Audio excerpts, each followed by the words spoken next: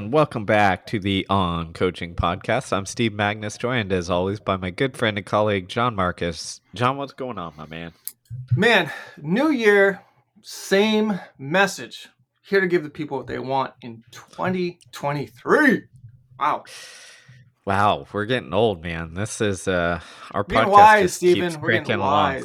wise. There we go. Wisdom comes with age. That's what it is. Hey, do you know a great place to get wisdom, even with or without age? Can you tell me? Where's that? That would be the Scholar Program, my friend. You know, that is. You know why? Because wisdom comes when you expose yourself to new ideas, challenge yourself, and get to have conversations on it. And guess where the perfect place to have conversations with 400 of your close friends who are also coaches trying to figure this out?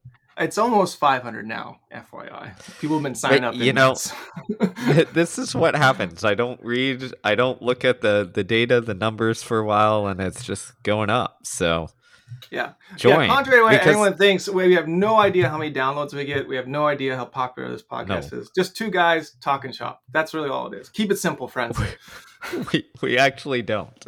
Back in the day, I remember, this gives the insight. Before we switched to the Scholar Program, or developed it, we used to have a couple advertisements here, and companies would reach out and they'd be like, send us your download numbers. And I'm like, yeah, I don't know how to do that because we don't keep track of any of it. So we're just two nerds nerding out. So if you like that, guess what? That's what the Scholar Program is all about. As John said, almost 500 coaches who are just, sharing ideas, both in chat form and in monthly Zoom talks where we dissect a training talk. And then, of course, you get all the courses, Canova, Lydiard, training, all sorts of great stuff coming. Actually, I'm going to drop it here. I have been working on, John, the Igloy course. It's coming. So, and you know what? I'll give the behind the scenes. I got a document written up by someone who was coached by Igloy back in the day, and we're just setting up an interview to go deep on his experience being coached by Igloy. So we're we're just giving people what they want and what you can't get elsewhere. So Igloy, man, the OG. Yeah, I tell you what. Another cool thing is the Clubhouse that we've talked about ad nauseum, but we'll continue to talk about because there's always something to talk about in the Clubhouse. Like, you're not alone. And that's the reality in coaching. Sometimes you can feel like you're on an island. I know Steve's been there. I've been there. Whether you're a Division I coach, high school coach, or even a, coach to open masters athletes, what have you, you're always in competition with your quote unquote peers, right? You're trying to either beat the other team or have your athletes beat the other athletes and or compete for clients. So, but this is a great place because it's decentralized. We have coaches from all over the globe who are here to help each other, who might not be in direct competition with each other. And sometimes even if they still are there to lend assistance. Like a really good example is this last week, a Scholar member had a question about training for the hills and the downhills in Boston Marathon, especially the first half. And she posted her question, and she asked Steve and I for our feedback, but we had not yet given any.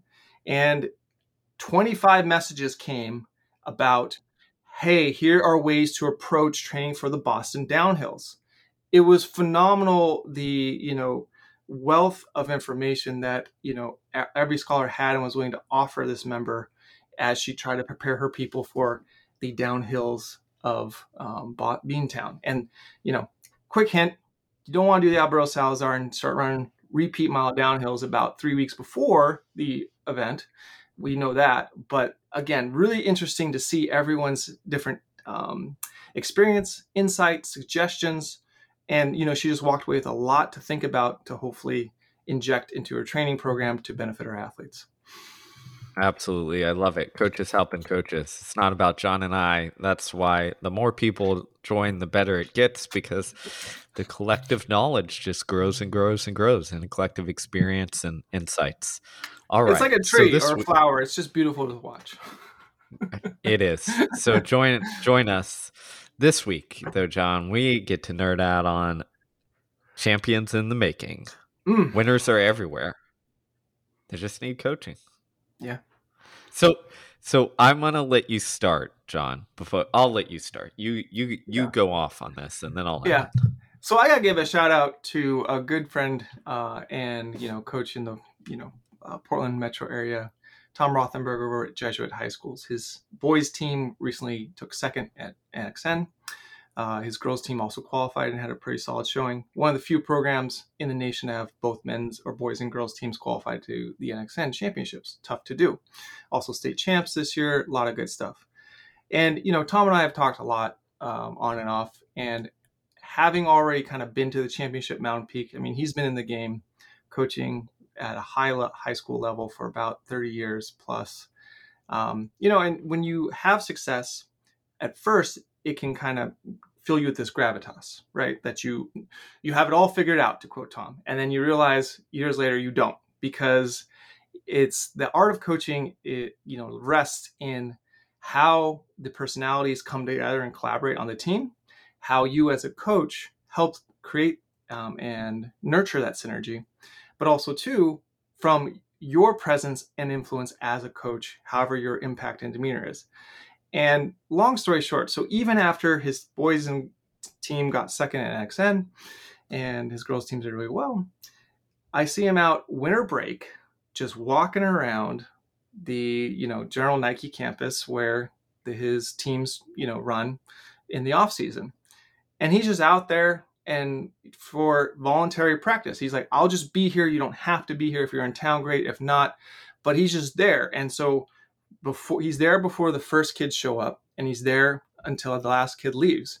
Because I'm out there running my runs, doing my loops, and I keep seeing him, waving to him, talking to him, seeing his kids.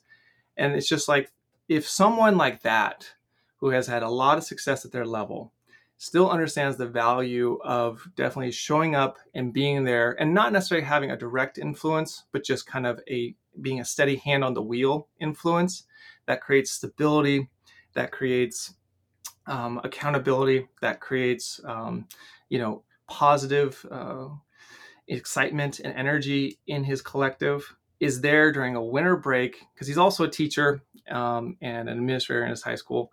So during the scant period of time, he gets free to himself, and he's elected voluntary to be there, not to kind of whip him into shape or say, hey, we got to do this, hey, we got to do that, because he understands his position and he plays his position well. And it was just seeing it over the winter break for several days and talking with him a little bit just reminded me, and talking with him is like, you don't know who's going to be able to do what unless you as a coach, take the onus and take the initiative and continue just to set that example and have skin in the game by showing up and just being there. And if you create the space, it's amazing to see what athletes will do and how people will blossom. I love that idea of creating the space. And I think too often we forget this as coaches is it reminds me and goes back to the old Lydiard saying, like, there are champions everywhere. You just have to find them. Yeah. And for Lydiard, like, why did he think this? Well, because he got, Peter Snell and Murray Hellberg and all these guys who were like random collection of neighborhood boys, local neighborhood guys. And he literally turned them into champions. So that shaped his idea of like, oh my gosh, there are champions everywhere. We've just got to give them that space and those tools to develop. And I think it's easy, especially as you kind of stick around this sport, to get a little jaded and say, if only I had this, this, and this. But what you see is the good coaches, the good programs, is they create that space and give people the opportunity to grow. And, one thing I remember as a college coach is, and I had this argument all the time, is I was like, too often we label people early when we have no idea what they're capable of. And my argument as a college coach with not much scholarship money was we needed lots and lots of walk-ons, because you have no idea what ones can like turn into, just rocket ship up their talent if you give them the space to do so. when they haven't had that before. And there were so many examples, that I'd always give of like, look at this kid who went from, horrible to all conference, or, whatever have you, made it to regionals or whatever have you. And I never won that argument because, administrators don't get things, but but there's a lot of validity to the idea that, like, when people are given the space, you never know what they're capable of. And there's so many examples where I just sat there, I'm like, you get that walk on. I actually remember I'll tell this story real quick. My first year is we had a very small girls team. We had like 6 girls on the team. So I was just like, everybody come on board. Like, you can run, you're on. And I remember that there was one girl who, as a freshman, I don't know, was like 4th or 5th to last at the conference cross country championships. So way back. And I just remember thinking, like, oh my gosh, I don't know if this girl's ever going to turn into anything. Like, that was pretty rough. Like, cross country was not good. Sweet, kind girl, whatever have you. Well, 3 years later, she was our conference champion in the steeplechase, and was, made the first round of NCAAs. That talent didn't show up and express that first semester, but given time and the space to develop, she blossomed and like turned into a stud.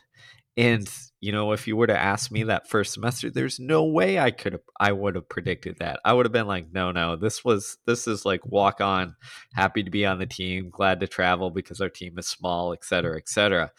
But you just don't know unless you give people the opportunity and chance. And this is where I think high school coaches do a really good job. And if you look at programs like the one you mentioned, of your friends in Oregon, is that they provide opportunities without judgment. It's the old York High School. Like, hey, there's 100 kids. I'm gonna get to know everyone's name or give them a nickname by Joe Newton, and then like all of a sudden, many of them blossom into something that I'm sure Newton didn't think at the beginning was possible. Oh yeah, I mean that's the most fun about returning to high school coaching and coaching juniors again is you see them blossoming not only physically but mentally, and then also as self-concept as people. And that's what Tom and I had talked about a lot this winter. Is he's more concerned not about the accolades. Like, you tell him congrats for winning this, and he's just like, oh yeah, no big deal. I mean, because that's not the game he's playing. That's a nice bonus for playing the infinite game, those finite results. But the infinite game, kind of goes back to that idea by James Carse, is it's the game he's just going to keep on playing, probably till he's in the grave, right? And even when he retires, quote unquote, from everything, he'll probably still be there as a volunteer and just do that, because that's ultimately, as coaches, we are in the infinite game. We can get caught up in the finites. We can get caught up in the status and success and results. But, that's wonderful thing about you and I, Steve, is we've coached, Olympians, national champions, and still work with your everyday athlete. Because again, to us, it's not about status. I only coach this caliber person or this type of, athlete. It's, hey, you know what? I'm in the infinite game. And when you have that infinite game mindset, it impacts your style. We talk a lot about coaching philosophy, right? What's your philosophy? And that's more organizational. How are you actually going to manipulate the variables in training? What, workouts are you going to do? Blah, blah, blah, blah, blah. But philosophy also is really important because you have to take a broader paintbrush to that and say, look, from a philosophical standpoint, why am I doing what I'm doing? Is it for the paycheck? Is it fundamentally? Is it for the accolades? Is it for this? And if you got into coaching, it's probably for none of those things because there's not a lot of fame, not a lot of money. Like, it's not this big status profession, right? We try to bring some status and highlight to it with the scholar program and other things because, we are of that cut of that cloth. But outside of us, not many people are, trumpeting the import of coaches in athletes' performance and development, especially in running, because it's viewed as this singular, individualized thing. But we are an important part of that support network. And that support network is key. And as a coach, being in an athlete support network, you have to play your position, as I call it. Know your role, play your position. And that only can happen if your philosophy is sound. And the philosophy then impacts your style. And that's the thing about, say, Mike Smith, who we talked about a lot and have the Mike Smith tapes that you can listen to if you're a scholar, is people are going to look at what's NAU's training. What's their, where do they train? What shoes do they wear? Like all these, peripherals. At the end of the day, it comes down to Mike's philosophy as a person, as a coach, and then his style, which is delivery of the philosophy, delivery day to day of his demeanor, how he acts and interacts. And that's the important thing, is that interaction. And when your philosophy is really sound, you can be throw curveballs, random things. Like Mike's had a guy walk into his office and say, "Hey, coach, I want to quit the track team because I want to become a YouTuber." And he's like, "What are you talking about?" But that's his gut reaction. But now he's trying to hear the young man out and say, okay, why is he so passionate about trying to dedicate himself to become a YouTuber? And can we actually, in the scope of the team environment, deliver that need, that fundamental need, whether it's praise, attention, what have you, in an actually real environment versus a virtual environment? So again, style is so important. And I think, Steve, we do a disservice because we don't, in the Scholar program, in general, talk enough about coaches' style, because that style, once you know your philosophy, it impacts your style, and it bleeds into the quote unquote culture. Yeah, exactly. No, I think you're spot on, and I think that's why you see, good high school, college coaches, or coaches in general, who have. It's almost like this push and pull. It's when you get into coaching, it's not too dissimilar from anything else. Like your style philosophy is often on like, we'll call it the internal. It's like, how do I help people? How do I get, help people get better, accomplish X, Y, and Z?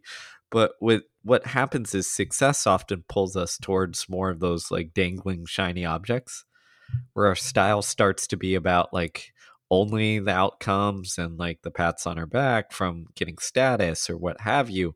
And what that does is it pulls us away from like this idea at the beginning where like champions are in the making. They need coaching. We need to create that space for it, because what you end up doing is, instead of being like, okay, I've got, whatever 30 kids in this high school on this high school program, I'm going to coach them all up and we'll see what happens and give them the opportunity to get better. And even if that get better means running a 5:30 mile versus a 4:10 mile, like it's great because they're learning something.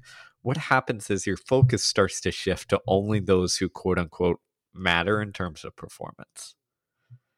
And that's where I think you see programs that often can sustain themselves maybe for a short bit, but don't have that, we'll call it the Joe Newton York long haul sustainability, because the program starts to be focused only on the few and only on the outcome base. And what happens is you lose some of that like natural kind of play and exploration and development that often allows people to flourish. And I think the example you gave of Mike Smith at the college scene is a great example, because so often, and you probably saw this too, John, is the dedicated kids in high school, like they're dedicated and they're great, but they're also partially dedicated because cross country or track gave them their sense of identity and a little bit of freedom in a high school world where, like, essentially when you show up to school, you're going to whatever, how many periods of classes, you're there from beginning to end. You don't have to worry about showing up to practice or driving somewhere new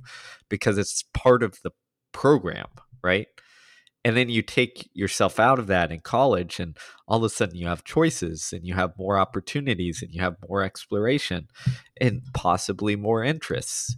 And for some people, that makes them question their kind of like all in dedication to running or what have you. And in some cases, in many cases, that's not bad.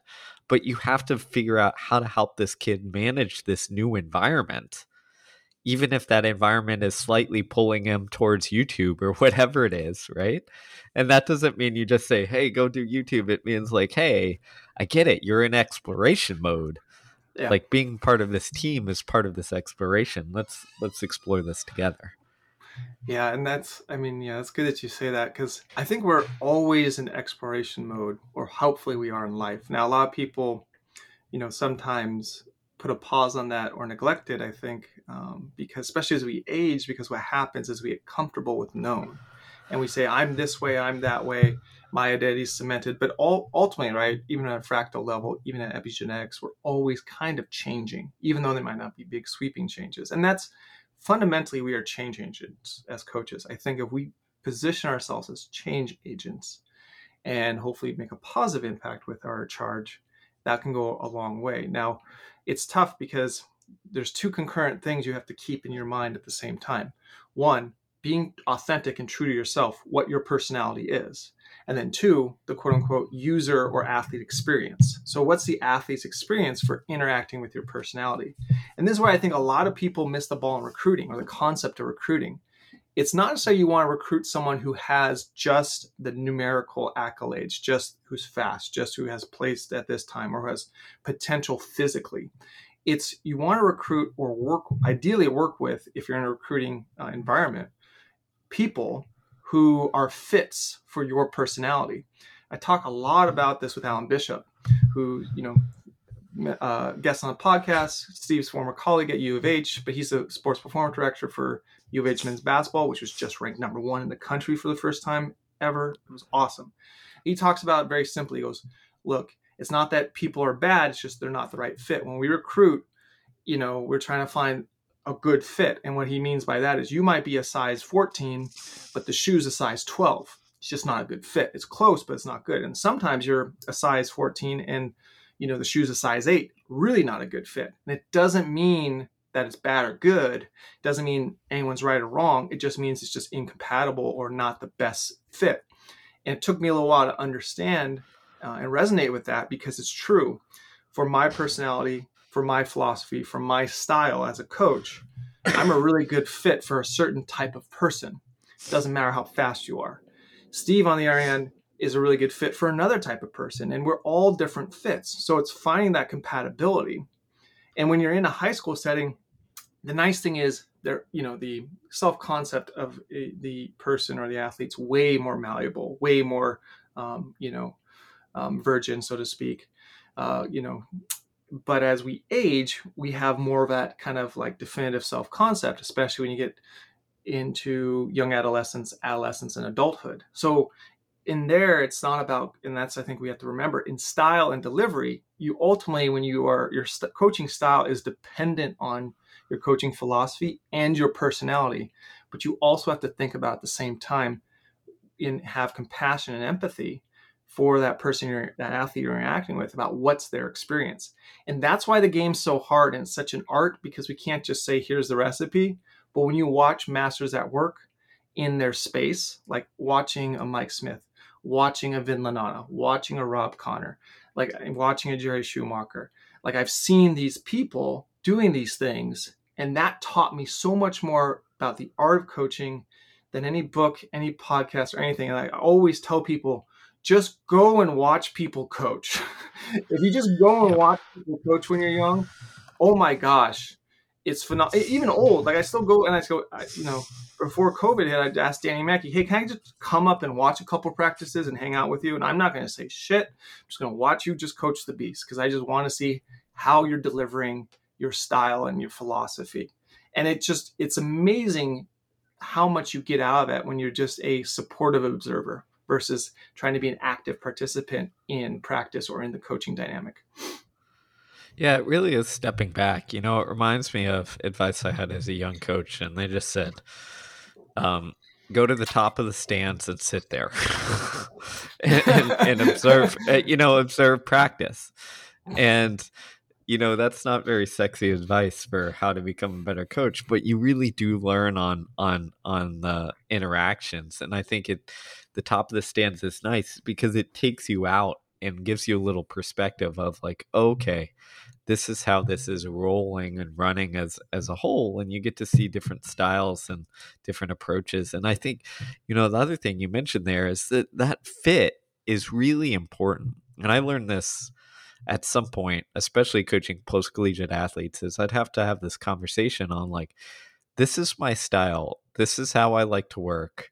This is how I work best. Like, if that sounds good to you, we're going to be a good fit. If not, like, it's okay. Like, we may not be a good fit. And there were a couple of bad fits early on. It's not that those people were bad or that whatever have you. It's just that my coaching style and techniques didn't like fit or jive with them, how they liked or what they needed or have you. It jived with another style, and that's totally fine.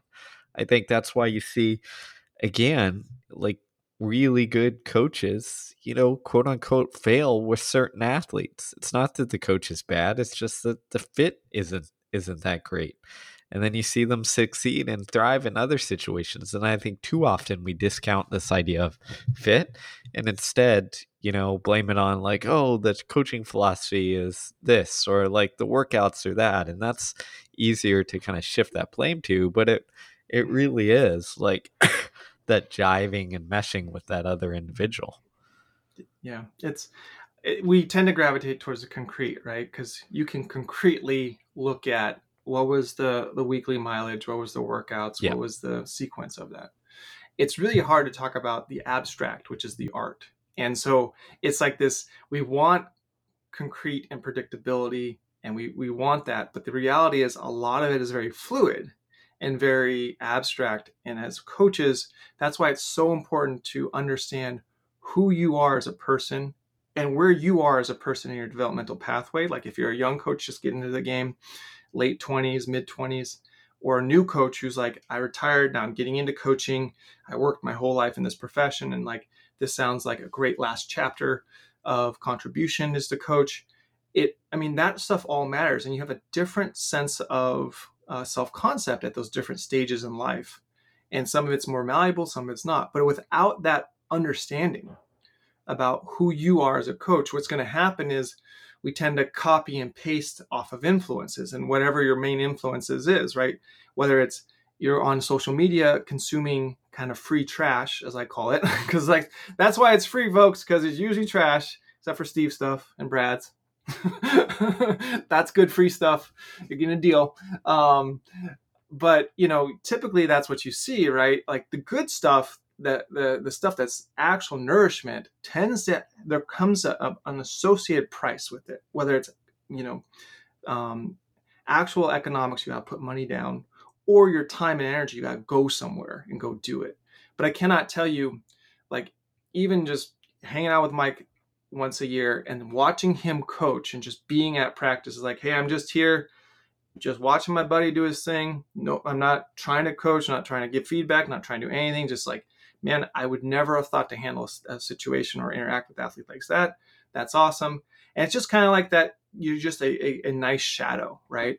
And that really is where you're going to get the rudiments and foundations of that abstract. Or like getting outside and going and watch other coaches coach. Like that's why I love going to Altus and seeing Stu McMillan coach and Dan Path coach or Chidi coach and, of the old Altus Phoenix crew, because it just showed me different ways to approach a very common problem, which is the, infinite game of human interaction. Yeah, it really is. It's one of those parts, and this is where I think Altus does a really good job, is they have brought that back into coaches' education, where for so much of it isn't. You went through a different educational system, but I literally went through exercise science, right? Right. And I can tell you the number of times we went out and watched someone coach in any sort of capacity. Zero. It was even though I was in college with a bunch of people who were going to be coaches, and then in grad school who some already were coaches. And it's interesting, right? Because like there's that it's almost like we're lacking that kind of teachable moment or that kind of teachable thing, because we just kind of take it for granted. And this is actually something you see when you look at those in sports versus those who might come out from outside of sports is often those who come into coaching from outside of sports have this sometimes disadvantage, sometimes advantage, but they don't understand or they didn't get the benefit of just observing as an athlete, which, means they don't have that kind of learning of watching while doing. The problem is most of us, when we learn from coaches, we just took from a handful that we experienced in our own athletic career and don't get to see the wide array of techniques or styles or what have you. Yeah, and you take it from a different orientation. Like you're taking it from how I was coached and how I received it as an athlete. And then you flip that versus just saying, hey, let's go look at how other people are doing it from the same position. And that's really important. That orientation and positioning is super important. And it really is. It's like, right, you and I, it's funny, like the irony of it is you and I got into coaching from the exact opposite sides of the science art spectrum. You were heavy on the science. I was heavy on the art because I just was in Portland, Oregon, and had this opportunity to watch all these coaches coach my first several years as a coach. And then you and I have both now kind of flipped. Like I'm really into the science and you're a lot more into the art, right? And that's fun to see is our own collective journey, because when you're already strong, feel like you already have a strength and foundation in one area, you're then going to gravitate towards where you feel like you can improve.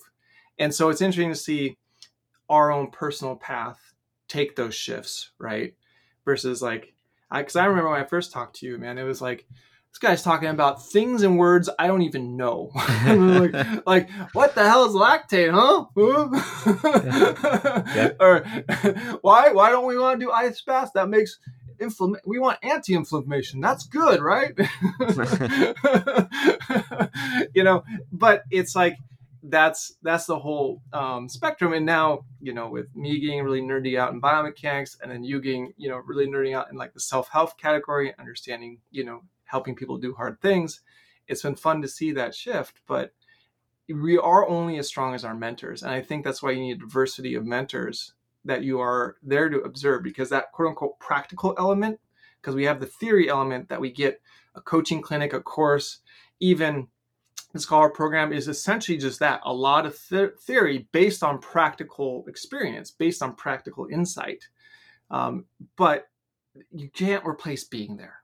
You can't replace it. And you got to be there sometimes, and just to observe and grow better. But also as a coach, the fundamental lesson is your presence speaks volumes, and how you carry yourself, how consistently you carry yourself, how you interact with the athletes based on your personality and your style, that presence is the lifeblood in a lot of ways of the ship, as long as your hand's on the wheel. And then when your time's done with that ship and you pass it off to the next conductor, that program is not going to be the same program, because it just has a different leader, different style, different personality, different everything. And that's okay. And you see this all the time. And we have to be okay with that passing of the torch and baton. But as long as your hands on the rudder, or being on the wheel, and you have control of the rudder, like understanding and having awareness that everything about you, whether you know it or not, bleeds into the program you have, or the interactions you're having with your athletes.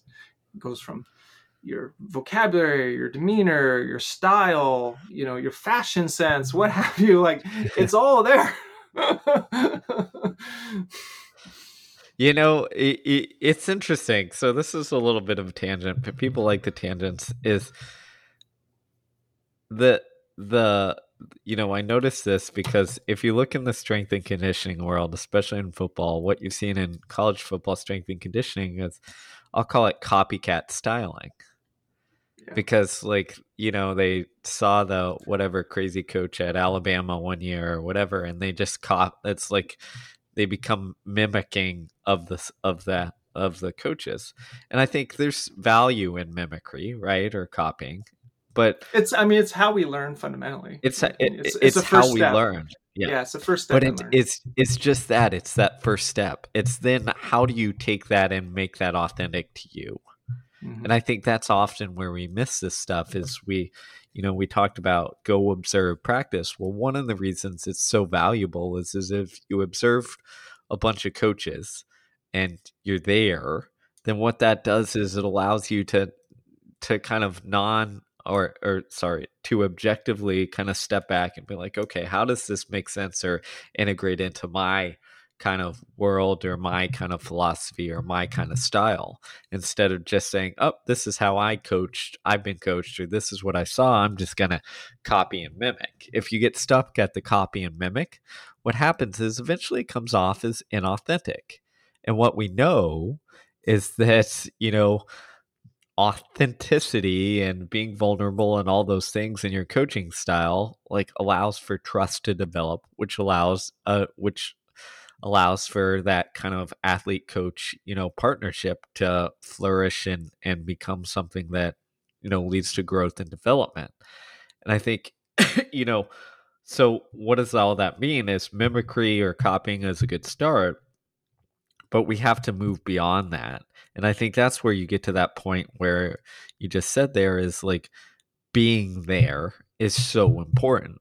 And when I say being there, I don't just mean like physically there, but being there present, observing, understanding, growing, like supporting is so important, because that allows you to not only keep exploring in terms of your own style, but it also explores of like, okay, how does this like work with the athletes I have right now in front of me, and how do I develop that kind of trust and bond that creates that performance or growth as a person. Yeah, and that authenticity, right? Mike Smith calls it walking the same streets as the athletes. That's why, we are very excited and, have the Scholar Program, the Clubhouse, about exposure to novelty and new or different concepts that you might not have had exposure to in your own arena, in your local vicinity, or your own education.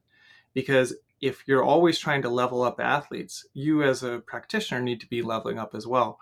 We had a scholar like, Quick Tangent was like, hey, are you guys, making any kind of certifications that I could use for continuing education units? Because the amount of information that we get from, the various platforms is just worth its weight in gold and then some. And I go, that's a good idea. Steve and I are really poor businessmen, so we didn't think about that. But of course, that makes sense.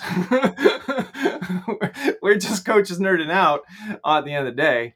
But that's the thing. So we have to ask, we can't ask athletes to do something we're not also actively participating in. And if you're not actively growing, how can you ask someone else to actively grow? It becomes incongruent. It becomes inauthentic. And, that I think is really important to our style, is having that authenticity that builds that trust, but then also too, having flexibility in your style and personality, not like super flexible where you're just yielding to anyone's whim. I kind of equate it to more like a tree, right? And branches. Like you have parts that you will, in the wind blows, you'll bend and yield and move, but the root, the trunk, that's stable and that is secure.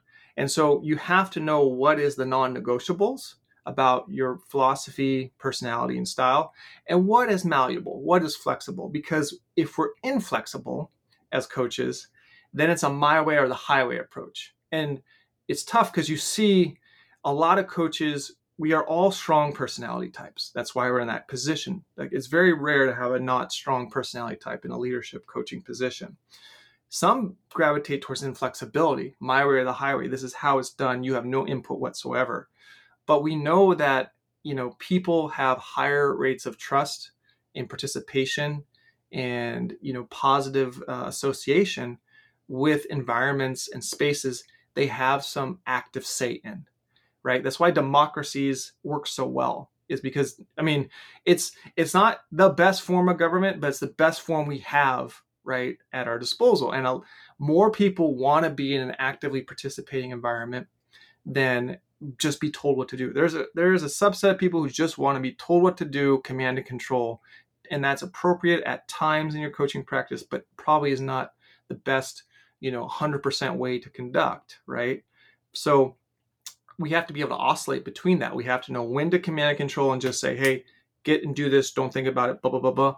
But then we also have to know how and when to get feedback and then interpret feedback and then actually create and take steps to change, grow, be flexible, and develop because of that feedback. And that is a tough part of the art. But if you do that, honest to goodness, you start to build that trust, and then people are just kind of wedded to you, and they kind of stick with you, which is a fun thing to say. Or they'll always have a fond spot in your heart for you, no matter if they graduate or, they decide the coaching fit and philosophy in general wasn't right anymore. They need something new, but they love the personality and style, which that is a real thing, and that's totally fine. That's just a business transaction. It's not a personal thing. It's always a personal thing, right? If it's a style and personality confrontation versus if it's just a philosophy confrontation. So, it's, as coaches, it's so tough to kind of keep these things separate, but also understand they all do bleed into each other, and not take it personal, or take it personal depending on the interaction. Yeah, it kind of goes back to what we talked about at the beginning, which is like that, the example of Joe Newton and giving athletes nicknames. Well, why does that work? It sends a signal that, like, hey, I care about you. Like, you are important, so I'm going to remember your identity, essentially. Yeah. And for high school kids, it's like, well, what are you but some kid who's lost at the lunchroom, who has no place to fit in and has no idea who they are, and you go to this place where it's like, oh, here's an authority figure telling me I fit in and telling me, like, here's who I am. And it sounds very simple, and it is to a degree, but it's like that simplicity is often where the good stuff comes, because, like, at the end of the day, we're human beings who need to feel like we belong, and feel like we're connected, and feel like we're significant, and have some direction in life. And this podcast, like, there's champions everywhere, essentially, or we have to create the space to mold them. Well, that space is by kind of fulfilling those basic psychological needs, so that they feel like they can grow in this area, and whether that growth is all through running or through something else. Yeah, it's, as you're saying that, it reminded me, it's like the importance of role playing is so valuable. And I think we're seeing a lot of friction, not only between coaches and athletes, but also in society at large, when people aren't willing to play different roles in different arenas, in different spaces. And what I mean by that is, a lot of times, people try to create a very concrete, singular self-concept. I am always this all the time. I'm consistently going to be this no matter what. But that doesn't necessarily work in different spaces and different arenas. A good example of this is, right, my kettlebell coach, who I've been with now for, almost going on a year and a half, I go up into our weekly training sessions and I play the role. I'm the athlete. He's the coach. So I expect him as a coach to coach me up. And he loves coaching me up because I'm very coachable, because that's why I'm there. I'm not there to argue with him about what's the rep set count, what's the load. I'm not there to argue with him. Like, he takes my feedback, says, hey, what are you thinking today for weight? Hey, what do you think about this? But I never argue about the how he's administering the work, and whether it's metabolic work or S&C work or what have you. That's his domain. That's why I've hired him. That's why he is, on the quote unquote my payroll, so to speak, right? It's different though if I go, like, say, and I'm the one coaching, right? Now that requires a different type of position to be played. And so the hard part, right, is very having that kind of cognitive flexibility to know what your position is in what environment, and what's the expectation of that position, and be satisfied playing that position. And that's super important, because a team, a support network, a group cannot thrive if everyone is not playing their position. Like, in American football, if the, wide receiver decided he wanted to be the quarterback in the middle of the play, try to take the ball from the quarterback, well, that's not going to work at all, right? It breaks the play down. Same situation here.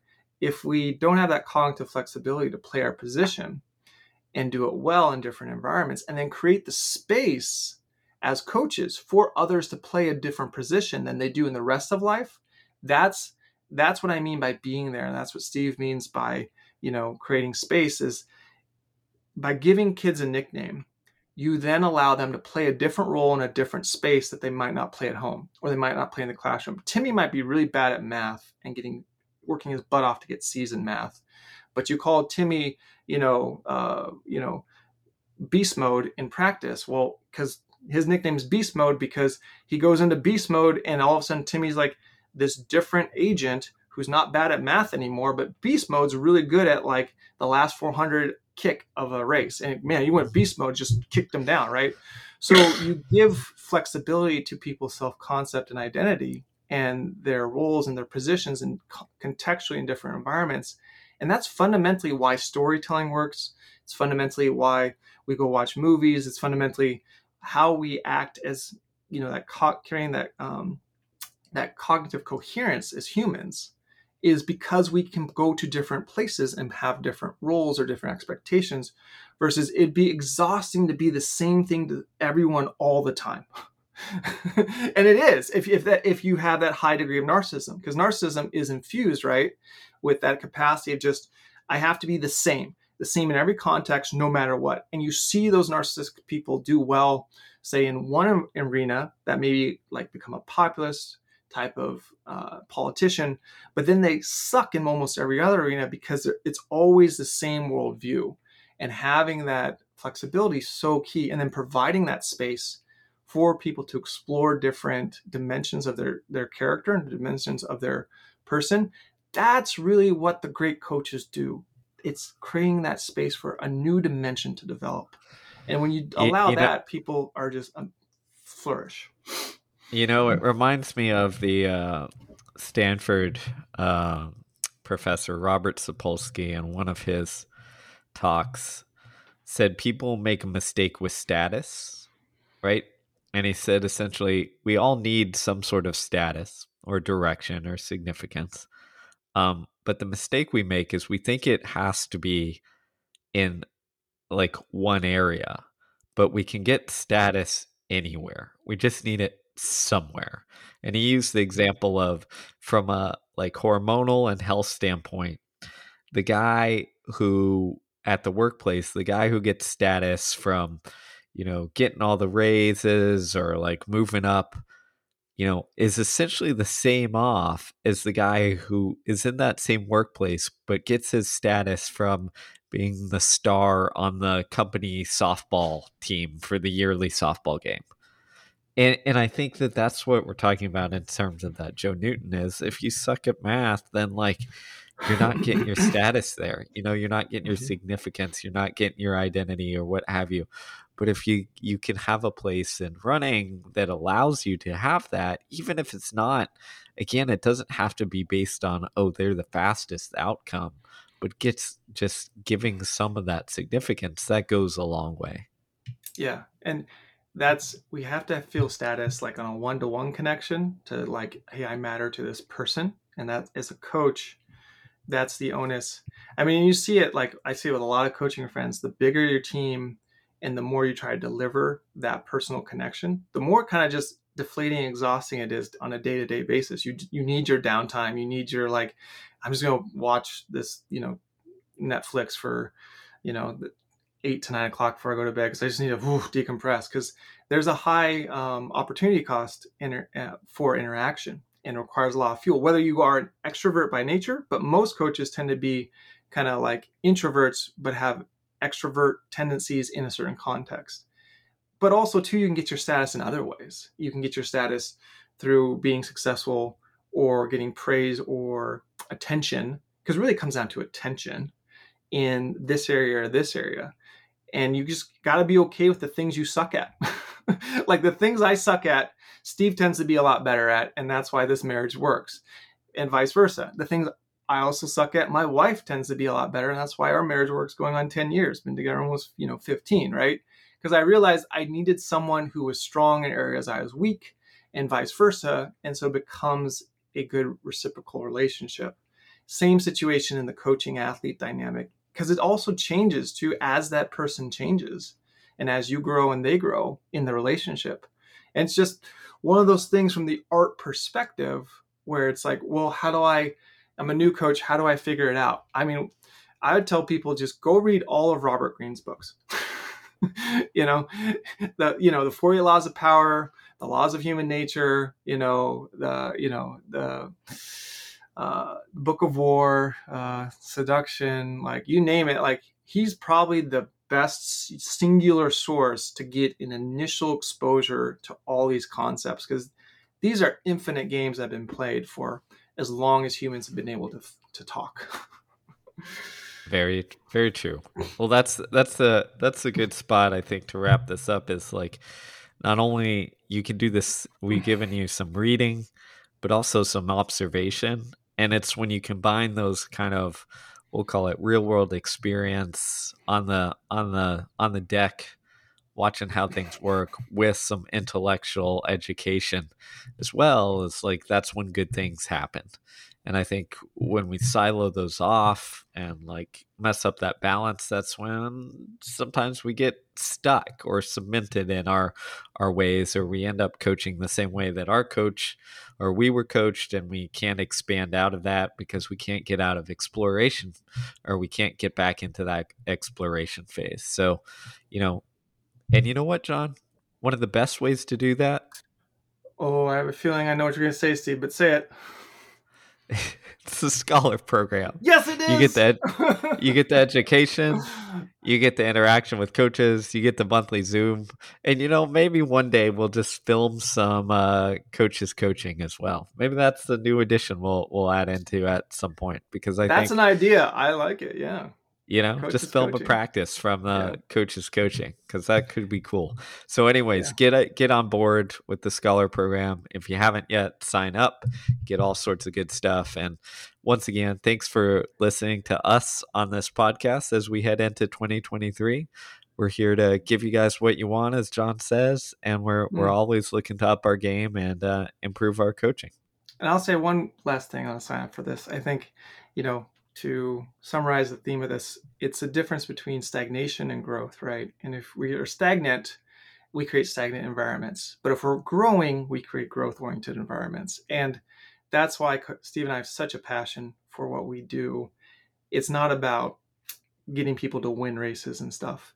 I mean, a good example of the Scholar Program was we had a coach in California. He joined the Scholar Program. His team didn't even make it to state in California, which is tough to do in cross country. And then this year they went from not ever making it, and he'd be like, how do I make it? How do I get these guys to get there, to sixth? So took a program that didn't even have a glimmer of hope and got them to sixth in a year's time. That demonstrates champions are everywhere. They just need the space. And what he did was he created the space. And that's so important. But if you are stagnant, it's the art of coaching is tough because it's very dynamic, as we've talked about. You may be like, oh man, it's all these directions, but that's the fun of it. It's so dynamic. When we want concrete stability, that creates stagnation. There's security in that, but we have to figure out how to find, as Steve always talks about, balance, or that middle path, and create a dynamic situation where there is stability, but is growth oriented. And that's why, again, you got to check out Steve and Brad's stuff if you don't already. That's why it's called the growth equation. It's not the stagnant equation. It's not the stability equation. So hopefully more good stuff to come from us. And I know more good stuff to come from you, whether you're an athlete or coach. And I am 100% certain amazing stuff to come from the Scholar Program, not just from what Steve and I are going to put out, but from the conversations and dialogues coaches are having in the clubhouse this year. It's going to change lives, because it already is.